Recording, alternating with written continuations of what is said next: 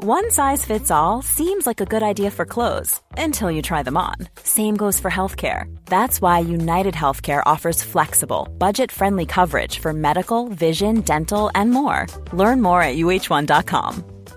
Hey, I'm Ryan Reynolds. At Mint Mobile, we like to do the opposite of what Big Wireless does. They charge you a lot, we charge you a little. So naturally, when they announced they'd be raising their prices due to inflation, we decided to deflate our prices due to not hating you. That's right. We're cutting the price of Mint Unlimited from $30 a month to just $15 a month. Give it a try at mintmobile.com/switch. $45 up front for 3 months plus taxes and fees. Promo rate for new customers for limited time. Unlimited more than 40 gigabytes per month. Slows full terms at mintmobile.com.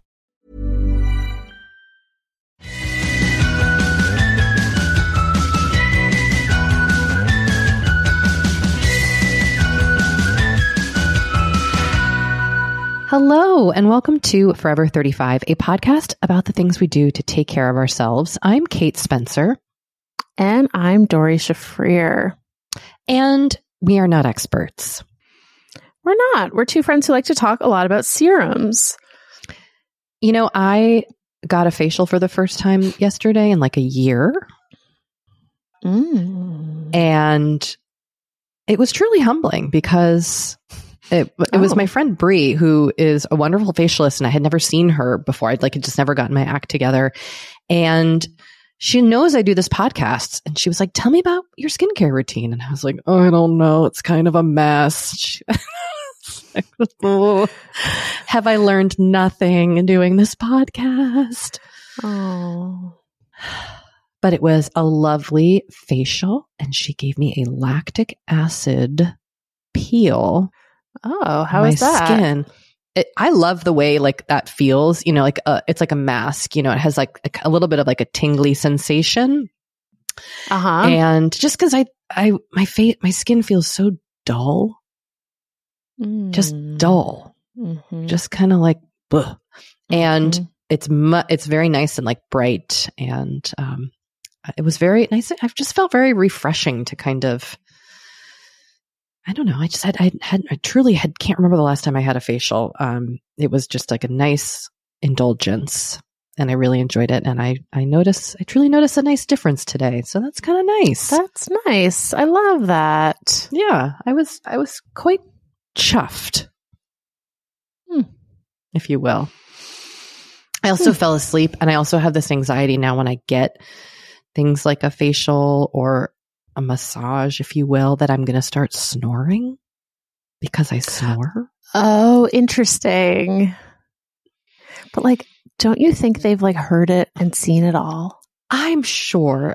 Of course, I just am more self-conscious about it's not that I think I will be the first person to ever snore.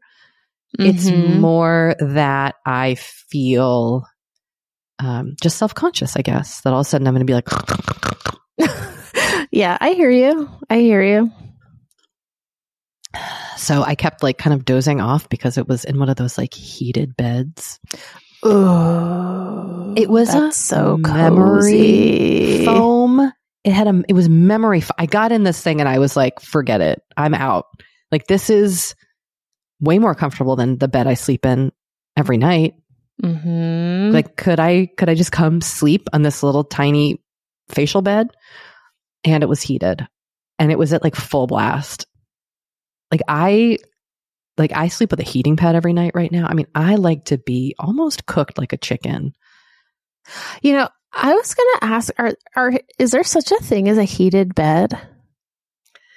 There are heated blankets, but I don't know if there is a heated bed. You know how you can get a car with heated seats? Yes. Is there a heated bed? Is there a heated bed? This is what I'm wondering. I don't know, but I would honestly, in the winter, I would love a heated bed. Right? We would have to have two twin beds. I wouldn't be able to share a bed with Anthony because he needs a cool bed. And I truly put in the winter, you know how at the beginning of this podcast, we talked about our bedtime routines. I was actually going to bring this up to you as a topic at some point because I would be really curious how our bedtime routines have changed and evolved over the years of doing this show, because me getting into bed right now, it's such a production that it's like humbling. I'm putting on a boot on one foot for my plantar fasciitis, put my retainer in, I tape my mouth shut. Then I've got my underleg pillow, a heating pad to warm me up, big ass socks, and an eye mask. Plus white noise. I don't think I didn't wear an eye mask and earplugs when I started this podcast. I don't think. But it has made an immeasurable difference, I think, in the quality of my sleep. Yeah. Well, now we need heated beds. Now I just need a heated bed. Yeah, exactly. Sorry, you were going to say that you also do something else. No, I was just going to say I also put a pillow under my knees, which I think also helps. Yes. Now, Kate, you texted me about something last night that I feel is relevant to this discussion about your telephone. Talk to me. Tell the people what I did. Well, you said, and I'm paraphrasing because, I think I can find the actual text. Kate, this was 2 nights ago. You said, I'm about to do something very brave and try to sleep with my phone in the kitchen tonight.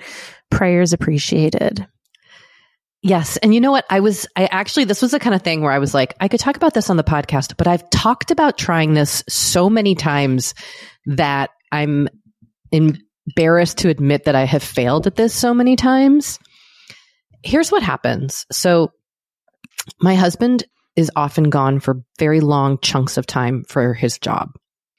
And most recently, he was gone for like half of August, all of September, half of October.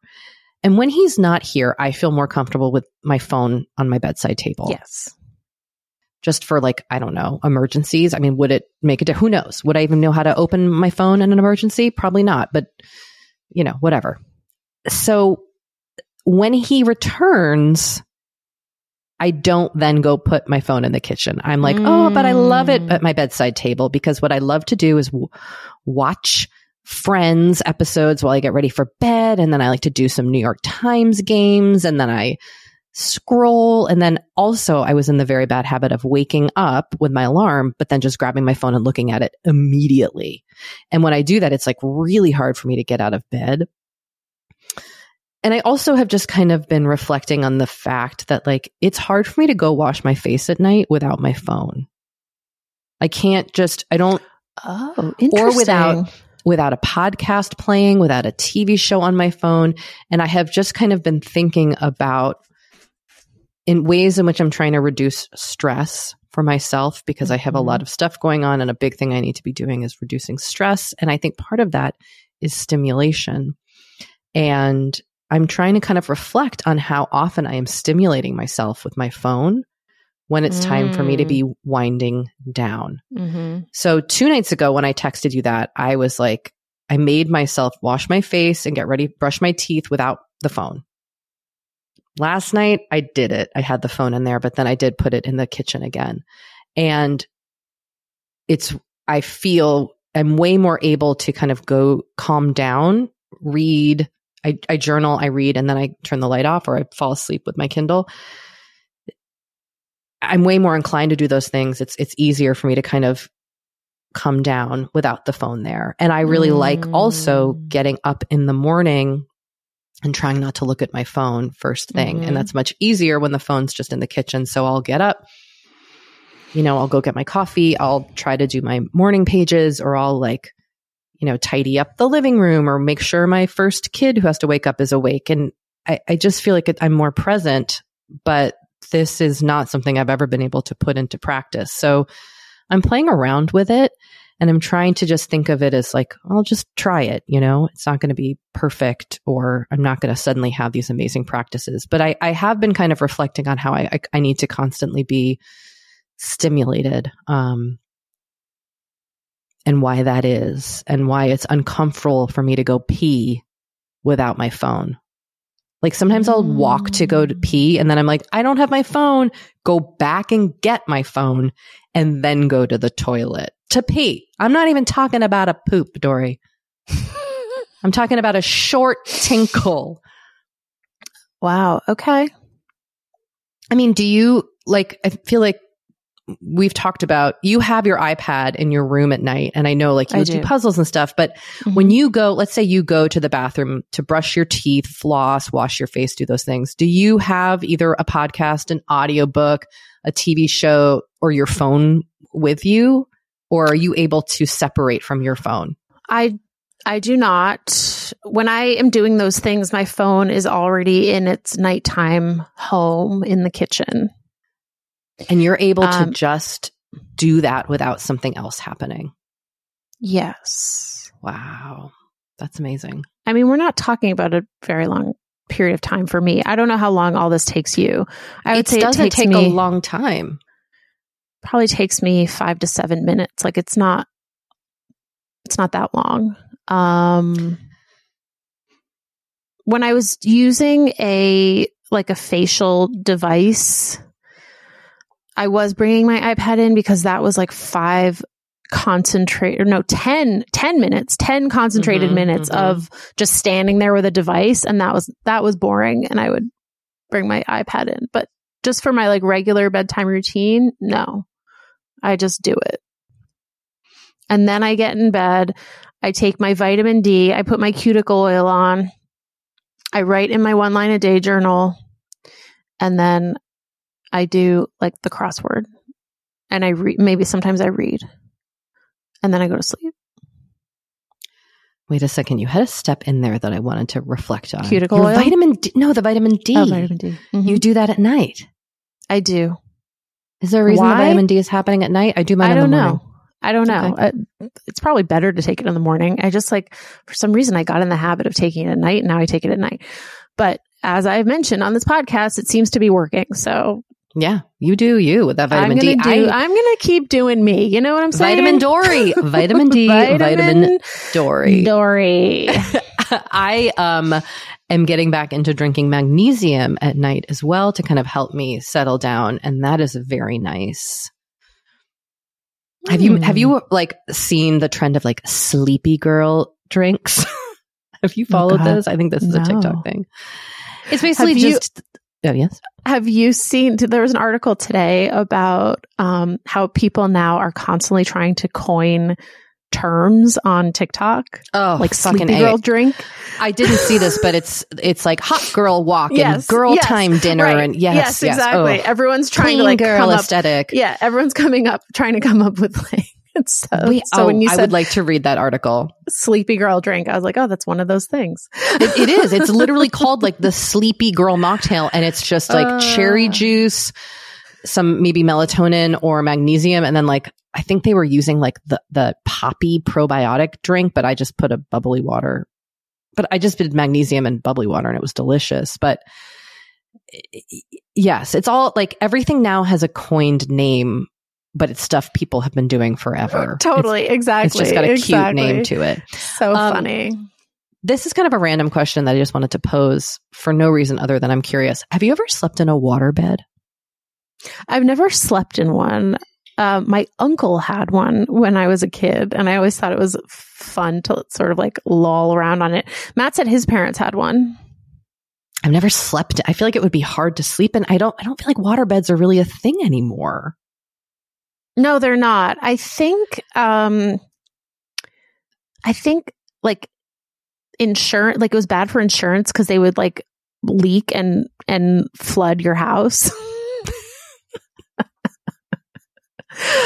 Also, like they're not good for you. Like it's better for your back to sleep on a firmer mattress, not something like completely like like a buoyant bed. Yes. Oh, like that's my nightmare. It's my nightmare too, like rolling over and there's just kind of waves as you rock. Yes. It's a fascinating, like weird trend that I wonder how it even got started.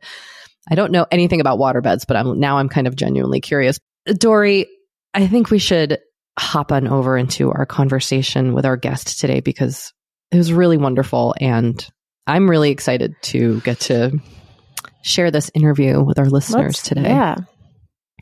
Our guest today is Emily Farris. Emily is wonderful. She's a longtime friend of the pod and a listener of the pod. But she's also a senior commerce writer at Bon Appetit.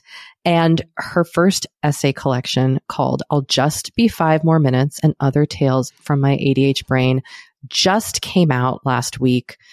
She's just hilarious and brilliant and so funny to talk to. And as you'll probably hear in our conversation, her book was very meaningful for me to read as a person who was diagnosed with ADD as an adult. But I think, as Dory, I think you would agree that it really resonates with everybody.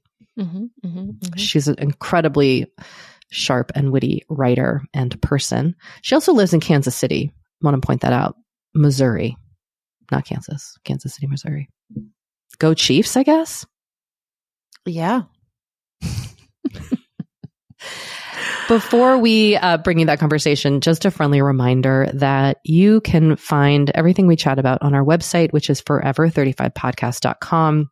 We are on Instagram at forever35podcast. You can join our Patreon at patreon.com/forever35, where you can get access to bonus content, including our weekly casual chats, which are exactly what they sound like. Two friends chit-chatting about all sorts of things. Just two friends casually chatting. And it gets very casual, like in a good way. It's very open. You can also shop our favorite products at shopmy.us/forever35. Most importantly, if you would like to reach us, we have a voicemail and a text message number. That number is 781-591-0390. Email us anytime at forever35podcast@gmail.com. All right. Yep. We're going to take a break and we'll be right back with Emily. I am the first to admit that gift giving is not easy for everyone. It's taken me a long time to become like a halfway decent gift giver. But what I have learned is that the best way to win the gift giving game is to gift memories. Ooh. Yes. And you know how you do that, Kate? I'm ready. I'm listening. The Aura digital frame preloaded with decades of family photos. We have gifted this to many people. And when you gift this, your family will love looking back on childhood memories and seeing what you're up to today. Even better, with unlimited storage and an easy-to-use app, you can keep updating the frame with new photos. So it's really the gift that keeps on giving. It's super easy to set up. It takes literally 2 minutes. You download the app, you set up the Wi-Fi. Boom. You're good to go. Yep. We have given this to my parents. We've given this to Matt's parents. Same. It's so easy because you can add photos from the app like anytime you want. And also, like, my brother has the app, so he can add photos from his family. My sister has the app, so she can add photos. My parents also have it, so they also add their own photos. That is one of the coolest parts, I think, of the Aura frame, is that everybody can contribute. Yes. I love that about we have 2 Aura frames in our house. I have one in my office and one in our family room. And my kids love it. Do they have the same pictures on them? No, they have different pictures. Ooh. Oh, that's interesting. Maybe I should get one for my office. I'm looking at a picture of my children right now. Right. Interesting. Putting that away for later. Store that. Yes. The Aura app lets you share photos more securely than with email, which is what many other digital frames require. And also then you're not taking up your email storage. So win-win. And right now, Aura has a great deal for Mother's Day. Forever 35 listeners can save on the perfect gift by visiting auraframes.com to get $30 off plus free shipping on their best-selling frame. That's auraframes.com. Use code Forever35 at checkout to save. Terms and conditions apply. You know, one thing I think is really kind of interesting about skin, my skin, but all skin, is that like what it needs now in my 40s is not what I needed in my 30s. Totally. Definitely not what I needed in my 20s. But like, how are you supposed to know what your skin needs? It's hard. It's hard to know. Especially when there's just like so many products out there. The overwhelm is real. It's a struggle to even know how to get the results you want, what products to start with. This is why we're super excited to partner with Apostrophe. Apostrophe is a prescription skincare company that offers science-backed medications that are clinically proven to help. I have used Apostrophe. I love it. They will pair you with a board-certified dermatologist who literally creates a personalized treatment plan for your skin. I have done this a few times now. It is so easy to do their online consultation. You upload photos. And like within a few weeks, I had done the consultation and received my treatment plan and my product. Amazing. And that is how I became a tretinoin gal. I love the tretinoin that they sent me. I love their sunscreen. Both products have been amazing on my skin. And you, Forever 35 listeners, can get a special deal from Apostrophe. You can get your first visit for only $5. That's at apostrophe.com/forever35 when you use our code forever35. Now that is a savings of $15. I like that. This code is only available to Forever 35 listeners. So to get started, just go to apostrophe.com/forever35 and click Get Started. And then use our code forever35 at sign up and you will get your first visit for only $5. Thank you, Apostrophe, for sponsoring this episode. This episode is sponsored by BetterHelp. Now, look, I don't know about you, but when I hold on to some negative feelings, it really starts to impact my day to day. I get a little snippy and short with the people in my life. Things start to really feel overwhelming. And look, it's just generally not great for me or for the people that I am interacting with. And I do find that my time in therapy is a real safe space to get those things off my chest and figure out how to work on and work through the things that are weighing on me or maybe weighing on you. For example, like I have actually really been working on mindfulness in therapy. Oh, nice. Yeah. Nice. Easier said than done, but that's the work, right? Like just learning about kind of like really creating a breathing practice and paying attention to my physical body and my feelings. Therapists are trained to help you figure out the cause of challenging emotions and to learn productive coping skills. If you're thinking about trying therapy, try BetterHelp. It's convenient and accessible anywhere because it is 100% online. All it takes to get started is filling out a brief questionnaire to get matched with a licensed therapist. And if you're not vibing with the therapist, you can switch at any time for no additional charge. Get it off your chest with BetterHelp. Visit BetterHelp.com/forever35 today to get 10% off your first month. That's BetterHelp, HELP.com/forever35. I think it's safe to say that we have suffered through bras. We've been uncomfortable in them. We've devoted whole episodes to finding good ones. But I'm here to say enough is enough. Enough. I mean, drawn the line. Dory, have I ever told you what I did in college when I needed a bra to wear with a fancy dress? What? I cut the top of pantyhose and then I duct taped that to my chest. Oh. Sounds uncomfortable. Because I didn't have Honey Love when I was in college. No. Well, we are here to say no more being uncomfortable. With Honey Love's bras, you will wonder why it took so long to make something so comfortable and so supportive. There's no underwire, but through some kind of wonderful magic, they managed to not sacrifice lift, all while making it in a fabric that's so comfortable you barely know it's there, especially the crossover bra. I wear one of these almost every day. I'm wearing one right now because it's so comfortable and it easily fits into my life. But if you like a breathable and versatile legging, Honey Love has you covered on that front too. Plus, they have tanks, shapewear, and their V-bra that has molded cups, still without the underwire, to keep you from getting that dreaded uniboob effect other more relaxed bras tend to give you. So treat yourself to the best bras and shapewear on the market and save 20% off at honeylove.com/forever. Use our exclusive link to get 20% off, honeylove.com/forever.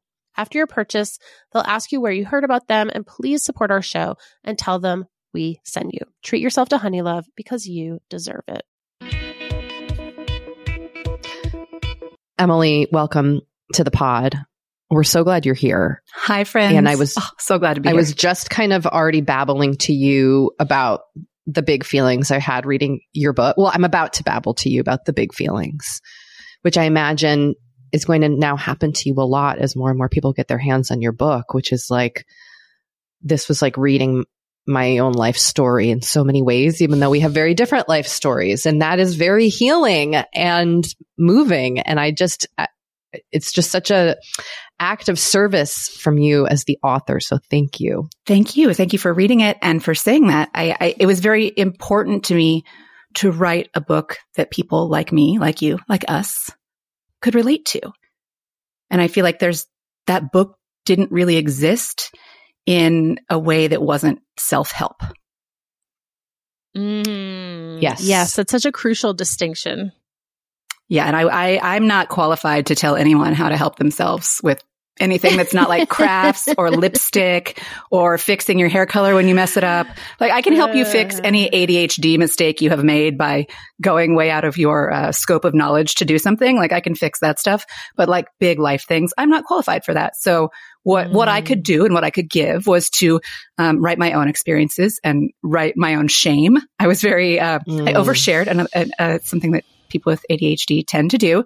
I overshared my own shame to make other people feel more seen and less alone.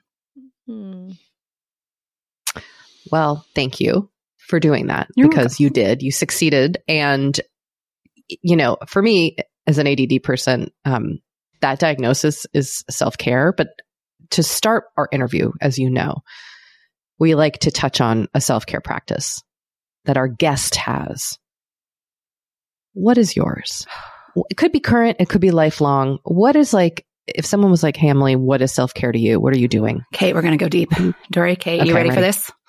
Yes. I'm so ready. That's what we're here for. Okay. Well, I want to say that on surface level self-care greatly improved for me as a longtime listener of Forever 35. So I was, an original listener, and really, the first year of the podcast became a VIB Rouge level at Sephora because thanks a lot for that. Mm-hmm. Humble brag. Same. Yeah.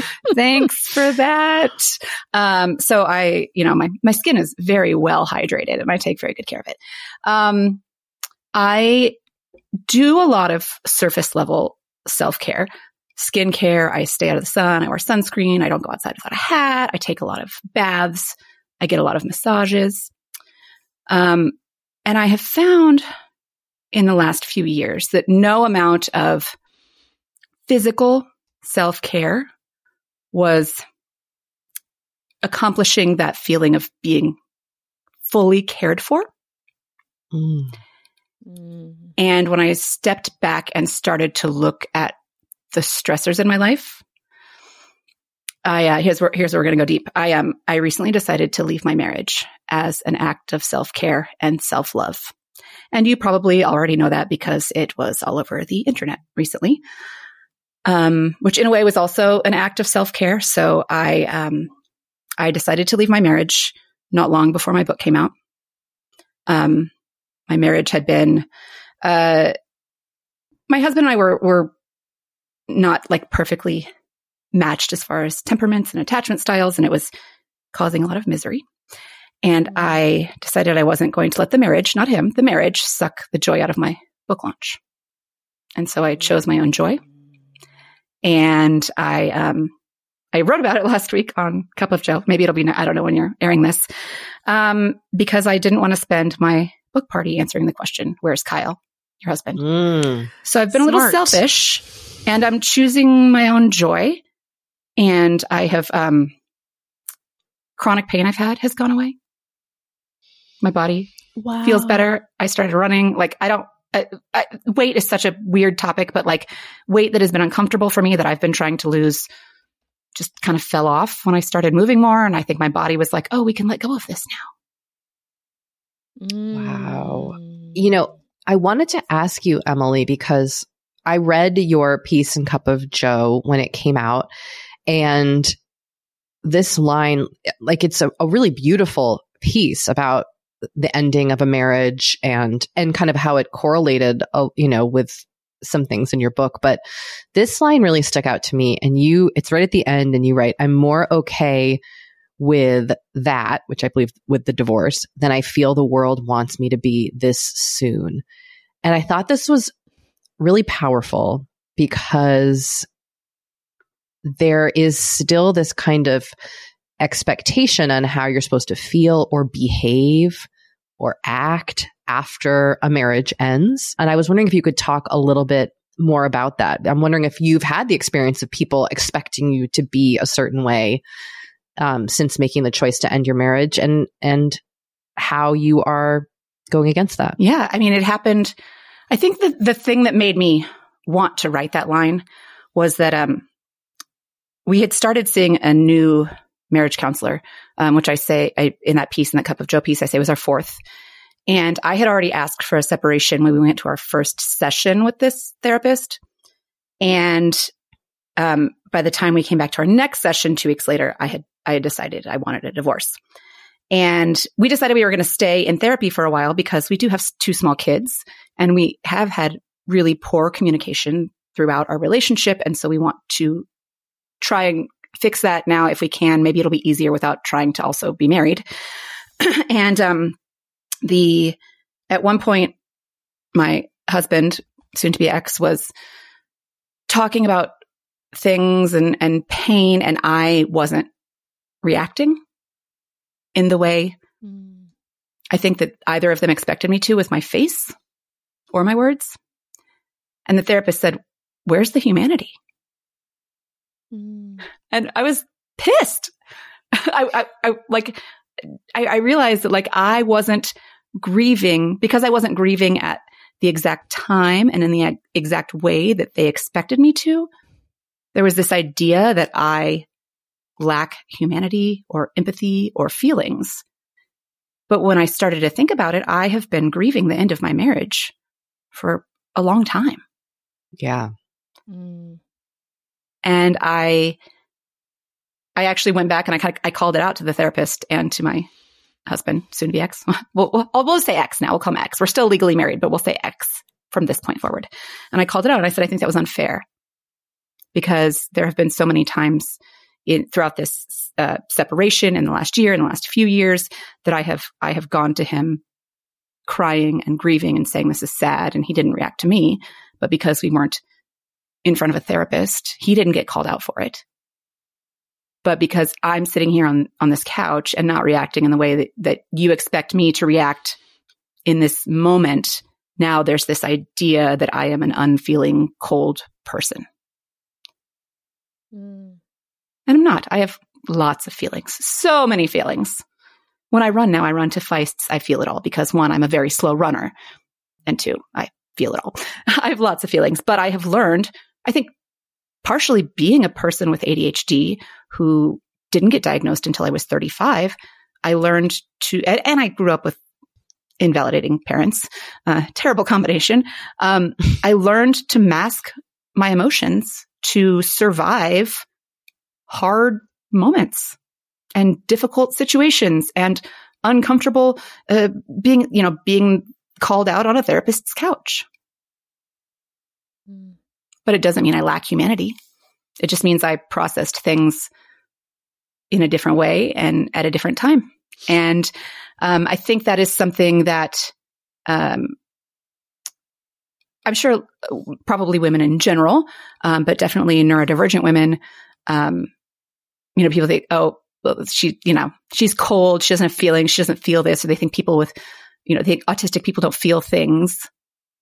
But neurodivergent people often process things in ways that feel safe to us because when growing up, the ways that we started to process that we were shamed or punished or outcast for processing things in the ways that felt natural to us. And so in order to survive in society and like be normal or like fit in or have friends or, get validation from our parents, we learned how to control and mask our emotions and deal with them in the ways that felt safe to us.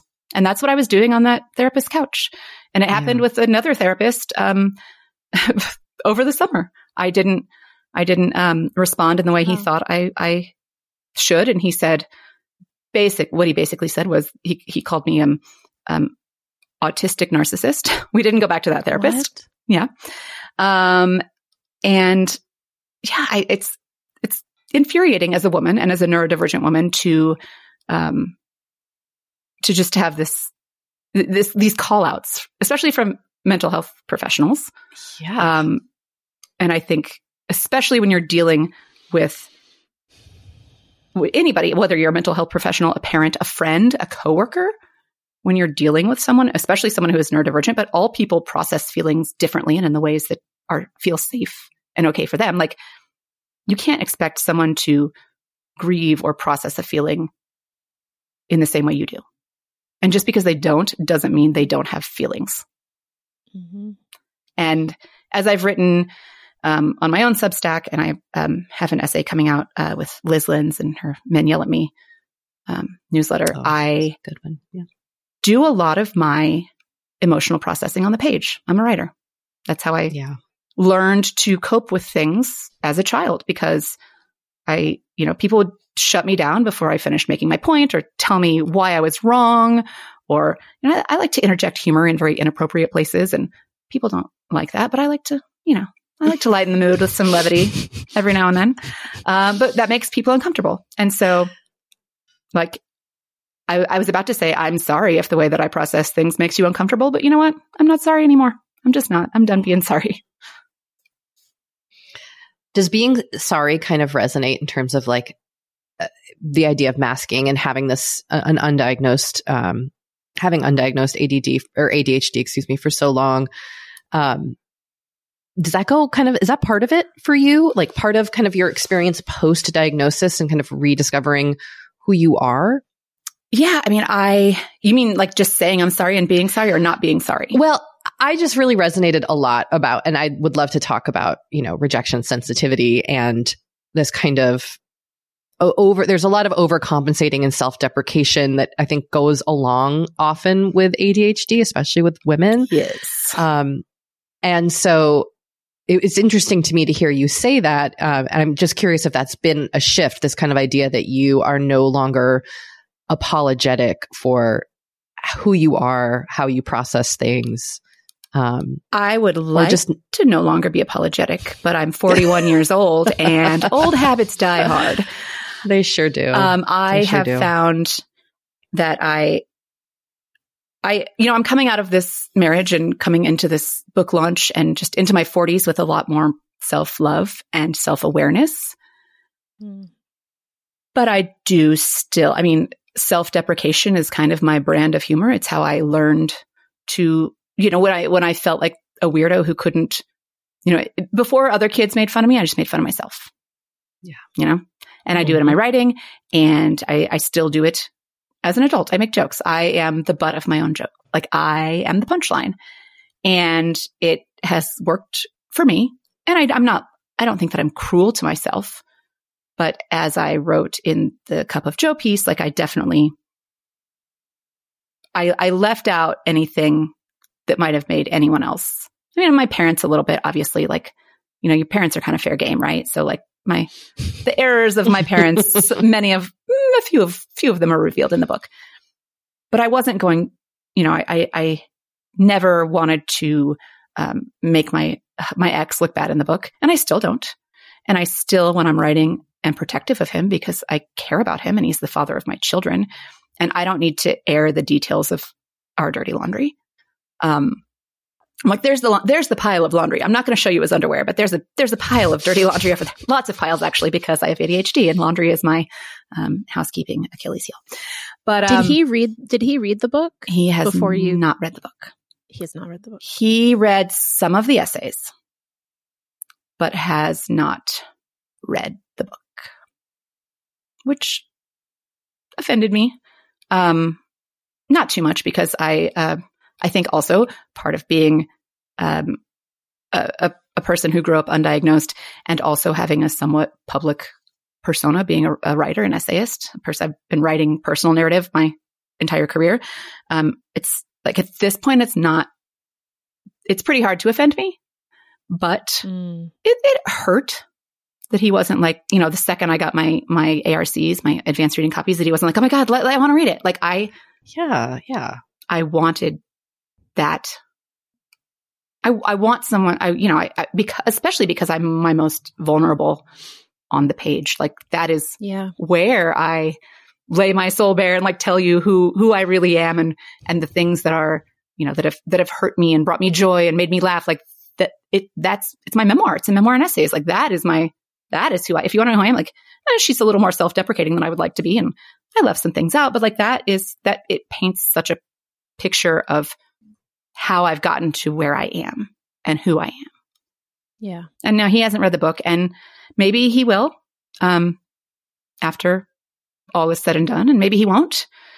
And, I, as my good friend Christine, who is not my therapist, but is a therapist, told me, from this point, I need to start really paying more attention to separating my feelings from his feelings, because for so long, his feelings really affected me, and I still absorb that, and I'm still, you know, again, this probably has a lot to do with having undiagnosed ADHD, but like walking around on eggshells and being afraid of messing up and always feeling I've done something wrong and he's going to be mad at me and I messed up and I'm not a good partner and I'm failing at this and I'm failing at that and I'm behind here and I'm behind there and I got the bills.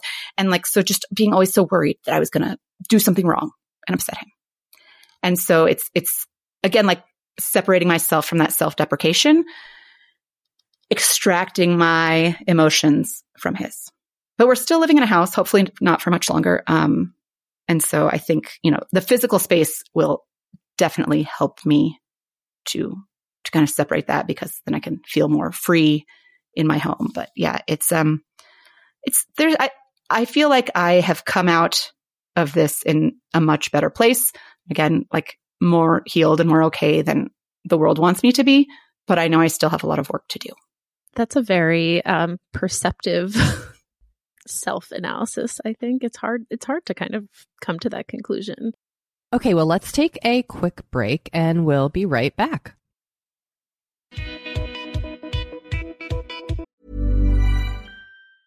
Small details are big surfaces. Tight corners are odd shapes. Flat, rounded, textured, or tall. Whatever your next project, there's a spray paint pattern that's just right. Because Rust-Oleum's new Custom Spray 5-in-1 gives you control with 5 different spray patterns.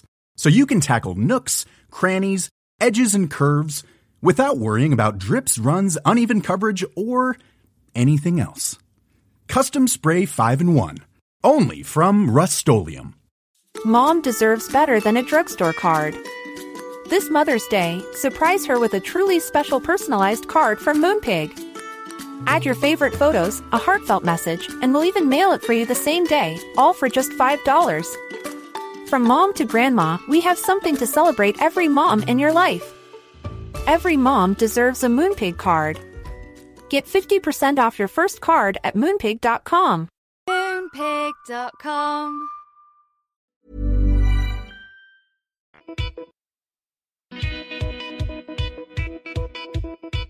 I'm wondering, as you were writing this book of essays, were there things that you looked back on that you kind of changed your perspective on as you were writing about them? Yes. Did you kind of reinterpret events? And I'm curious how that played out. Absolutely. I mean, yes, like this essay about a celebrity who really wanted to be friends. And oh my gosh, that's a wild it's story. Buckle up. Whoa. When it was happening to me, I was just like, oh my God, these people, like they are out of their minds.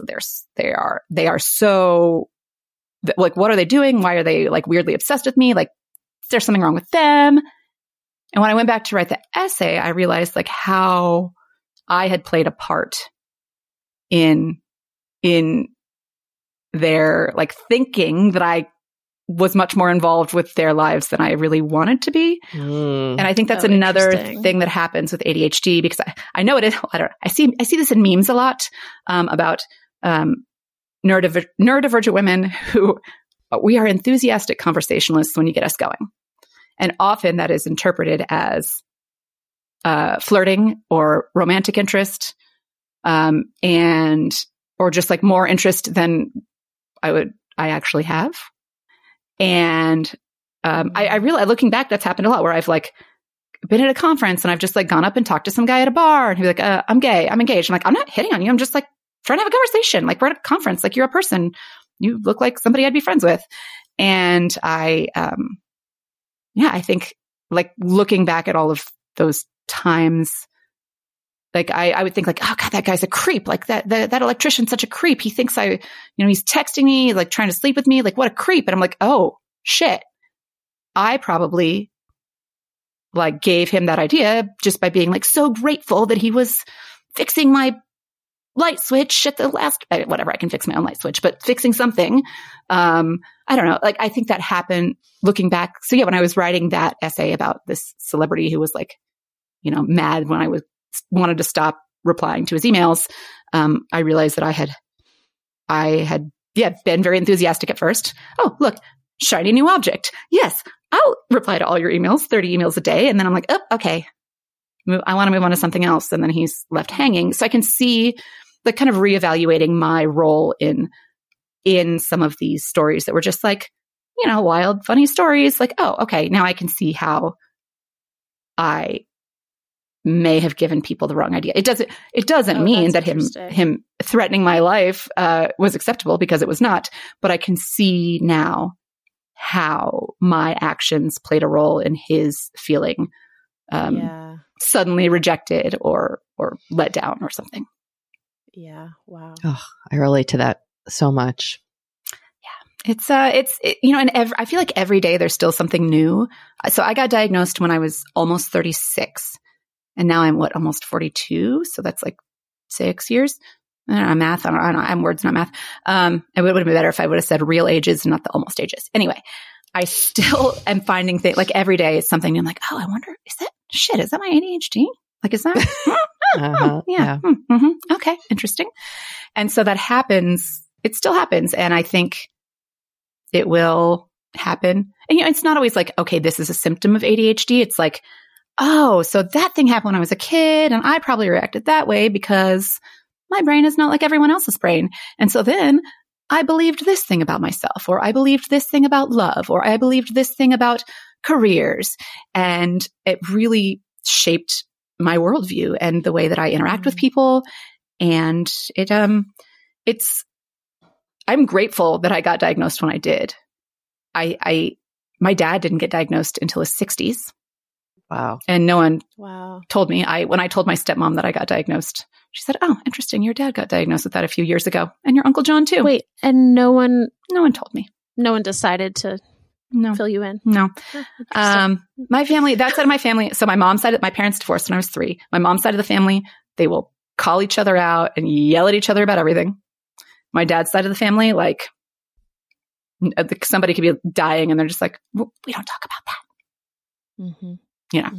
It's, so yeah, it just, nobody talked about that. And, I actually, when I was writing the book, there's some mental health issues that have been alluded to on my dad's side of the family. And I tried to get family members to talk to me. And I got kind of told, I got put in my place about it because I don't want to share too much, because if this family member listens, I don't want them to get mad at me. But looking back at the circumstances of this person's supposed activities and actions and the way that they acted, I think that if I were put in that position in that period of time with so few resources and being, taken out of a career to raise children and not being able to talk about what was going on in my head and in my life and being overwhelmed, I can see how I might have acted in those ways too. Yeah. And so I really wanted to explore that. And there's so much shame and stigma around mental health that I couldn't even get anyone in my family to talk to me about it. Ugh. Woof. And so, you mentioned the shame and stigma around mental health. And I think, especially after a diagnosis as an adult, there's a lot of big feelings. And I'm so glad you talk about this. And I'm glad that for other people who maybe have families who don't want to talk about mental health, you have, your book is kind of like a found family in many ways. What were some of your, or what has been kind of like your feelings roller coaster after receiving a diagnosis? They're mixed. So when I got diagnosed, it was like this big sigh of relief, and I cried a lot. And I'm going to probably cry a little bit talking about it. And I talk about this in the first essay in the book.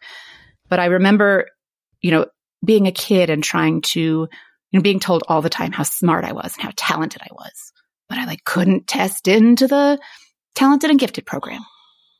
And timing out of the GRE on reading comprehension, even though I was a professional writer. And being so horribly bad at money, seeing all of my friends just have a savings account and, being able to buy a plane ticket without freaking out about, moving money or going into the red. And so getting the diagnosis gave me an explanation, and that felt so validating. And I also was sad because of all of everything I missed out on, the tools I missed out. Like if I would have been diagnosed as a kid, I could have learned how to, my everything. I'm bad at money and bad at laundry. And, those are superficial things, right? One thing that I was really bad at that I have done a lot of therapy to get better at is emotional regulation. And I didn't know how to regulate my emotions in healthy ways. And I stuffed them down, and I drank a lot, and I pushed people away, and I processed things on my own and not externally. And so people probably thought I was a stone cold bitch, and I was an angry kid too. I had a short temper. And I was sad. I was sad for younger me. I'm not sad for me now because I'm very happy. And I think, I'm grateful for everything that led me to exactly where in this hotel room talking to you guys right now. I'm so happy to be here right now today. And I feel like I have some really impressive skills and like so many things I can do that because I had to learn how to do them, or I just wanted to learn how to do them. And I feel like even with this divorce, people are like, oh, the stress. I'm like, whatever. I was like, I can handle financial stress, real estate stress, kids stress, money stress. I can handle all of that. It was the emotional stress that was really causing me just the deep, physical, feeling like I was failing and I couldn't cope. All this other shit, I can handle that because I've been handling that my whole life. And now I can handle it, and I have tools, and I have a good credit score, and I have a full-time job because of the therapy and the meds and the self-awareness. And so I'm not sad for myself now, but I am sad for baby Emily and little girl Emily, and how cruel I was to her, and how the world misunderstood her. And I'm sad for baby Emily. But I overall, I feel like the diagnosis, it was maybe a little late, a belated gift. And I want to make people feel less alone with my writing. I have a platform. I have a book. I'm able to tell my story, and hopefully it will make other, little baby Emilys feel less like stone cold bitch weirdos. Well, and you also celebrate the ways in which, being neurodivergent can be such a gift in terms of it offers and enhances who we are in so many ways. And I love that you touch on that, right? It's not just being diagnosed is not just a negative thing. These are like your superpowers too in a lot of ways. Oh, absolutely. Like, I think of neurodivergence like my brain is not bad and my brain is not broken, even though people have tried to tell me that. It is different. And my brain isn't necessarily wired for a 9-to-5 desk job. Mm-hmm. And it turns out it wasn't wired for a conventional marriage with small kids to a person who wanted a conventional marriage setup. But my brain can do lots of amazing things, and I can pick up a new skill overnight. Like, you need video editing? I don't know how to do that. By the next morning, look, here's 3 videos I just edited. I just stayed up all night and edited video. Or, when I was a kid, I started dyeing my own hair, and I do my own hair color. And like when something's broken, I just fix it. I just figure out how to fix it. And if I need to take it apart to figure out how it goes back together, I just do that. And I just, I will hyper focus on something until I figure it out. And for me, like, look at this, I figured it out. But then, if I have a husband over here who's like, why are you spending 7 hours fixing that vintage fan and not spending time with your family? So like, yeah, I don't always fit into this version of a person that the world expects me to be, but I'm still a pretty awesome person who can fix a fan because I took it apart and my brain figured out how it worked. Emily, can I ask you about lipstick? Because I was going to ask you about lipstick, like, anyway, this is like a question I have every time I look at a picture of you. And so when I knew we were talking, and then I remember the essay in your book about, is it your aunt Frida? My grandma Frida. Okay. Who gives you this great, amongst other very questionable, horrible advice from people from that generation, she does have very good advice that lipstick is the only makeup you can put on in public. And I feel like you have a really fantastic signature lip that I'm obsessed with. Can you just give us like one, what is this color? What is this lipstick? I just want like just a very shameless, I want to know exactly the product so I can copy you. But 2, like, what was your journey with a red lip? And yours is an orangey red. It is an orangey red. Well, first of all, I just want to say, Kate and Dory, that it has been my dream since you launched this podcast in 2018 to come on and talk about lipstick. So thank you for asking. Here we are. Finally, the moment has happened. My dream has been realized. I can die happy now. Wait, let me talk about it first, though. Okay, so I have been wearing red lipstick since high school, probably. Different colors of red. When I first moved to New York, I remember this Anasui color, and it was like in the black. I got it at Sephora. I remember seeing a picture of like Caroline Bessette Kennedy with her pale face and her just like deep red lip. I was like, I want to look like that. But I looked like, I had like a platinum pixie cut with all black, like trying to be like beatnik. It was the year 2000. It was an interesting look. There's actually, I'll send you a picture after this. But I just started wearing a red lip every day. So I wore it in high school some, but then I went through my like frosted lip color, my frosted lip phase, the Clinique Pearly Gates in the late 90s.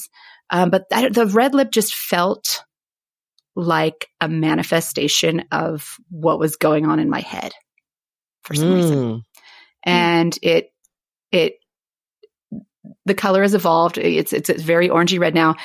The thing that I'm going to tell you that is not going to satisfy your lipstick desire is that it's not just one color and it's not always the same color. You're doing combos. I do combos. I blend. I always blend. This has happened to me before, and it's both inspiring and devastating because I can't just run out and buy it, but I appreciate that you have created your own shade that works for you. I've created many shades. So I have this box of red lipsticks, and depending on the texture and the like how matte or not, I don't really do shiny, but like depending on the look I'm going for, I will mix different. They're always like a shade of orangey red or maybe a little bit more blue based red, but it's always a mix. And a lipstick tip that I feel like I learned this on social media, maybe even in the original Forever 35 group. I don't know. I think somebody maybe posted a tip from a makeup artist, is that after you put on your lipstick, you take a fluffy eyeshadow brush and you just kind of go around the edge and soften it a little. And that for me, as I started to get older, I was like, God, my lipstick looks really harsh. I don't want to look harsh. And when I started softening the edge just a little bit, I went from feeling like just this harsh red, like cold, to just this like beautiful, soft but bold lip. And I love it. I do it every day. I carry a little eyeshadow brush in my purse everywhere I go because I do put on lipstick in public. I always touch it up. And that has just changed my lipstick game. And I feel like it has changed the way my face looks in lipstick. And, everybody's shade is going to be a little different. I do have one, that is linked in my Instagram bio. My Instagram is that Emily Farris, and it's like a neon red, and I love it. But sometimes I don't always wear it every day because it doesn't, I'd like to change up the color depending on my mood and my outfit and my nails. I like to match my nails to my lips. I know they do match your nails today too. Yes. They look very good. Well, I have my book party tonight. So I took the lipstick that I was going to wear tonight and I took it to my nail lady who I've been going to since 2015. And I said, we got to match this exactly. And so I don't do a lot of color. I wear a lot of gray and black. Like those, that's my vibe with clothes. And so for me, my color pops are with my lips and my nails. And I really wanted them to match tonight. Now, can I just circle back to the eyeshadow brush on the lip? Are you blending it in on, is it like blending the line or is it just kind of softening the actual like lip texture? No, it's softening the edge of the lip. Yeah. Yeah. Okay. Now, wait, I had another question. Hold on. It's going to come back. Oh, yes. Are you a red lip person all the time, every day? Like, even if you're in like pajamas picking up a rotisserie chicken? I would say 50% of the time I'm in pajamas picking up a rotisserie chicken, I do have on red lipstick, but there are days that I don't. Okay. Like if I work from home, and sometimes I'll go into a Zoom meeting every once in a while and it's like, just my small team or whatever. And I'll go into a Zoom meeting and by day I write for Bon Appetit and Epicurious. And, if it's just like my little commerce team of people I talk to all the time, I'll go into a meeting with no makeup, no lipstick. If I've been, I did a daycare drop off and walk the dog and got to rush to this meeting. But most of the time I have my red lip. If nothing else, I have my red lip. And the thing I love if nothing else. And the thing I love about the red lip is that I feel like I can go anywhere in jeans and I will not be underdressed. No, it feels so put together to me all the time. And also, like, will you go otherwise makeupless, but always do the red lip? Yes. Though I will often, because I stay out of the sun so much, after I soften the edge of my lip, I often take that eyeshadow brush and kind of dab a little color on my cheeks to, look alive. Yeah. Is there any other like skincare or beauty product, as a person who is familiar with the podcast, that you feel called to share today with us? I mean, I have so many. I am just a huge fan of hydration. I hydrate. One is, a friend of mine has this very small skincare line with just 2 products. And I think one has been sold out forever. But they have, this, squalane serum that I'm obsessed with. It's called Super Squalane and the company is called Good Skin Day. And I love it. And it's, a splurge, but I love it.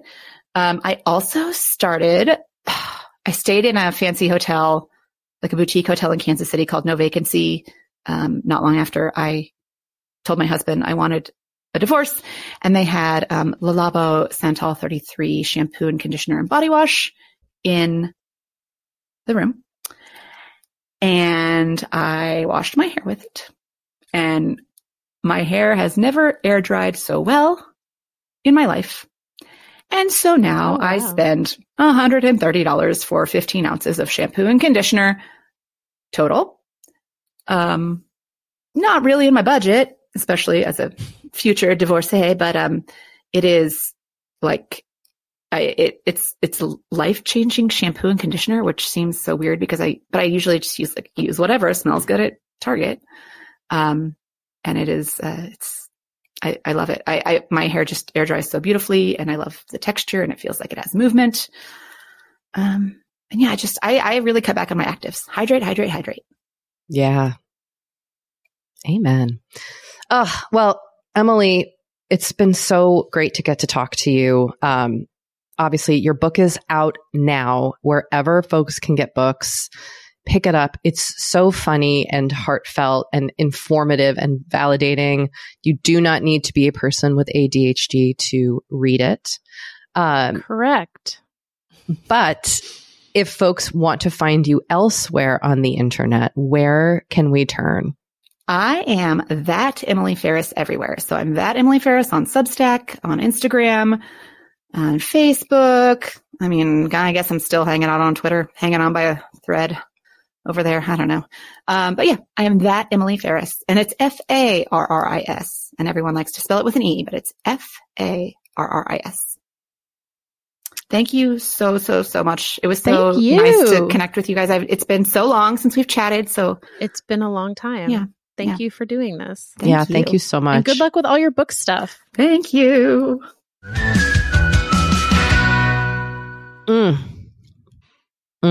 I love Emily's red lip, Dory. Yes, she has a great red lip. We also didn't talk about her glasses, but I do really like her glasses. I just want to say she has a great personal style that I want to copy. Yes. So if you see me suddenly looking a lot like Emily with a really nice, juicy, bold, orangey red lip and a nice middle part and some big ass glasses, it's because she looks amazing. I like her choices. Yeah. I like her fashion sense. I love that for you. Thank you. I mean, I really do love her lip color. And I also just love the idea, and I don't know if I love this for me, but I just love the idea of like one signature thing that you'd have, you know, like it's almost comforting, I think, to know you have a signature thing. To have a thing. Yeah. I don't have to figure out what lip color I'm wearing. I know I'm an orangey red lip almost every time. Yeah.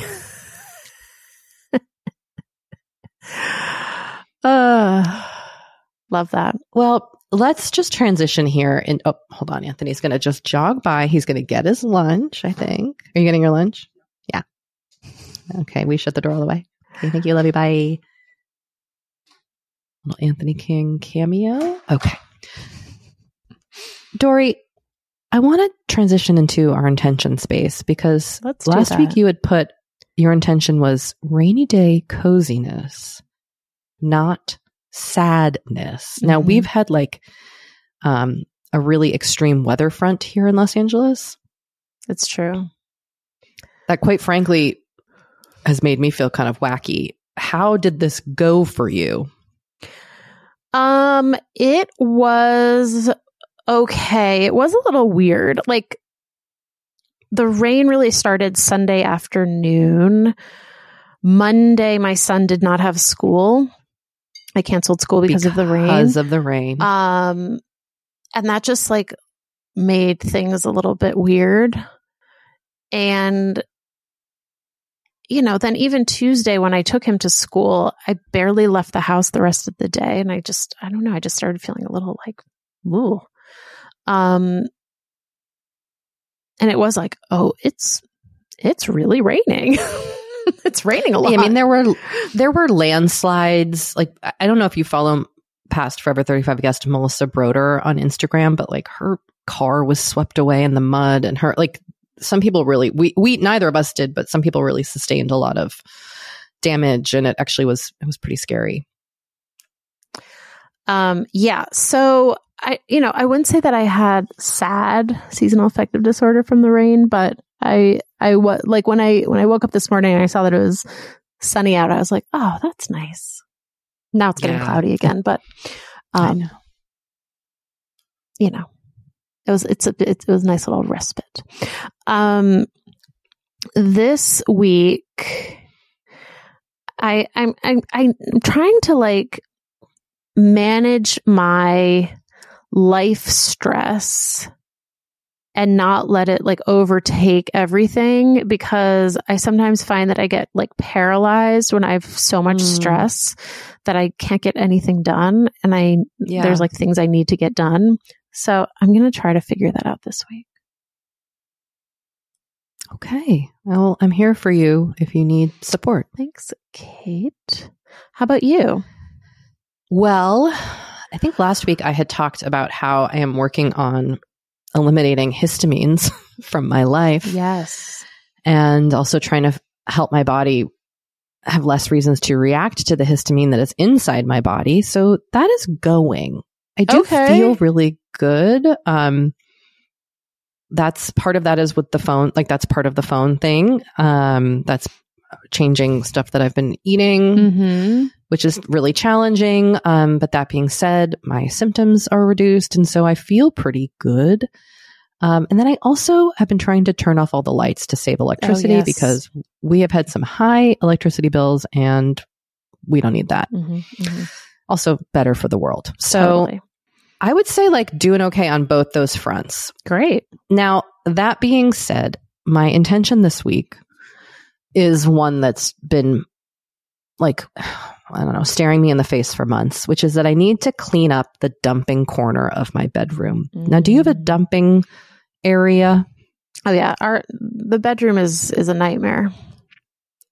I mean, I should say this isn't the only messy part of my bedroom, but I have a corner of the bedroom where there's just a pile of stuff.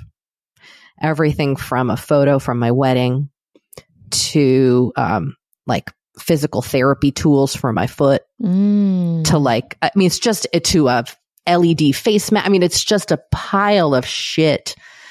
And I need to figure out homes for these things. Yep. And it like stresses me out every time I look at it, but nothing is less appealing than dealing with it. It's like, what's worse, the pile or dealing with the pile? I don't fucking know, but I put it in here because when I actually set intentions on this podcast, I feel like it holds me to task more. So, well, that's good. So here it is. Here it is. Here we are. The dumping corner. Yeah, okay. I like this idea of tackling the dumping corner. Well, I feel like something that you have said before, which has resonated with me, is like everything has to have a home. Yes. And like has to go with like. Yes. And right now, my bedroom is filled with a lot of things that don't have homes. Where does my Navage nasal cleaner go? I don't know. Right now, it's on my dresser. Okay. Yep. So, got to find some homes for things, Dory. We need homes. They all need homes. They all need homes. Well, on that note, Forever 35 is hosted and produced by Dory Shafrir and Kate Spencer. It's produced and edited by Sam Junio. Sammy Reed is our project manager, and our network partner is Acast. Thank you for being a listener. Thanks, everybody.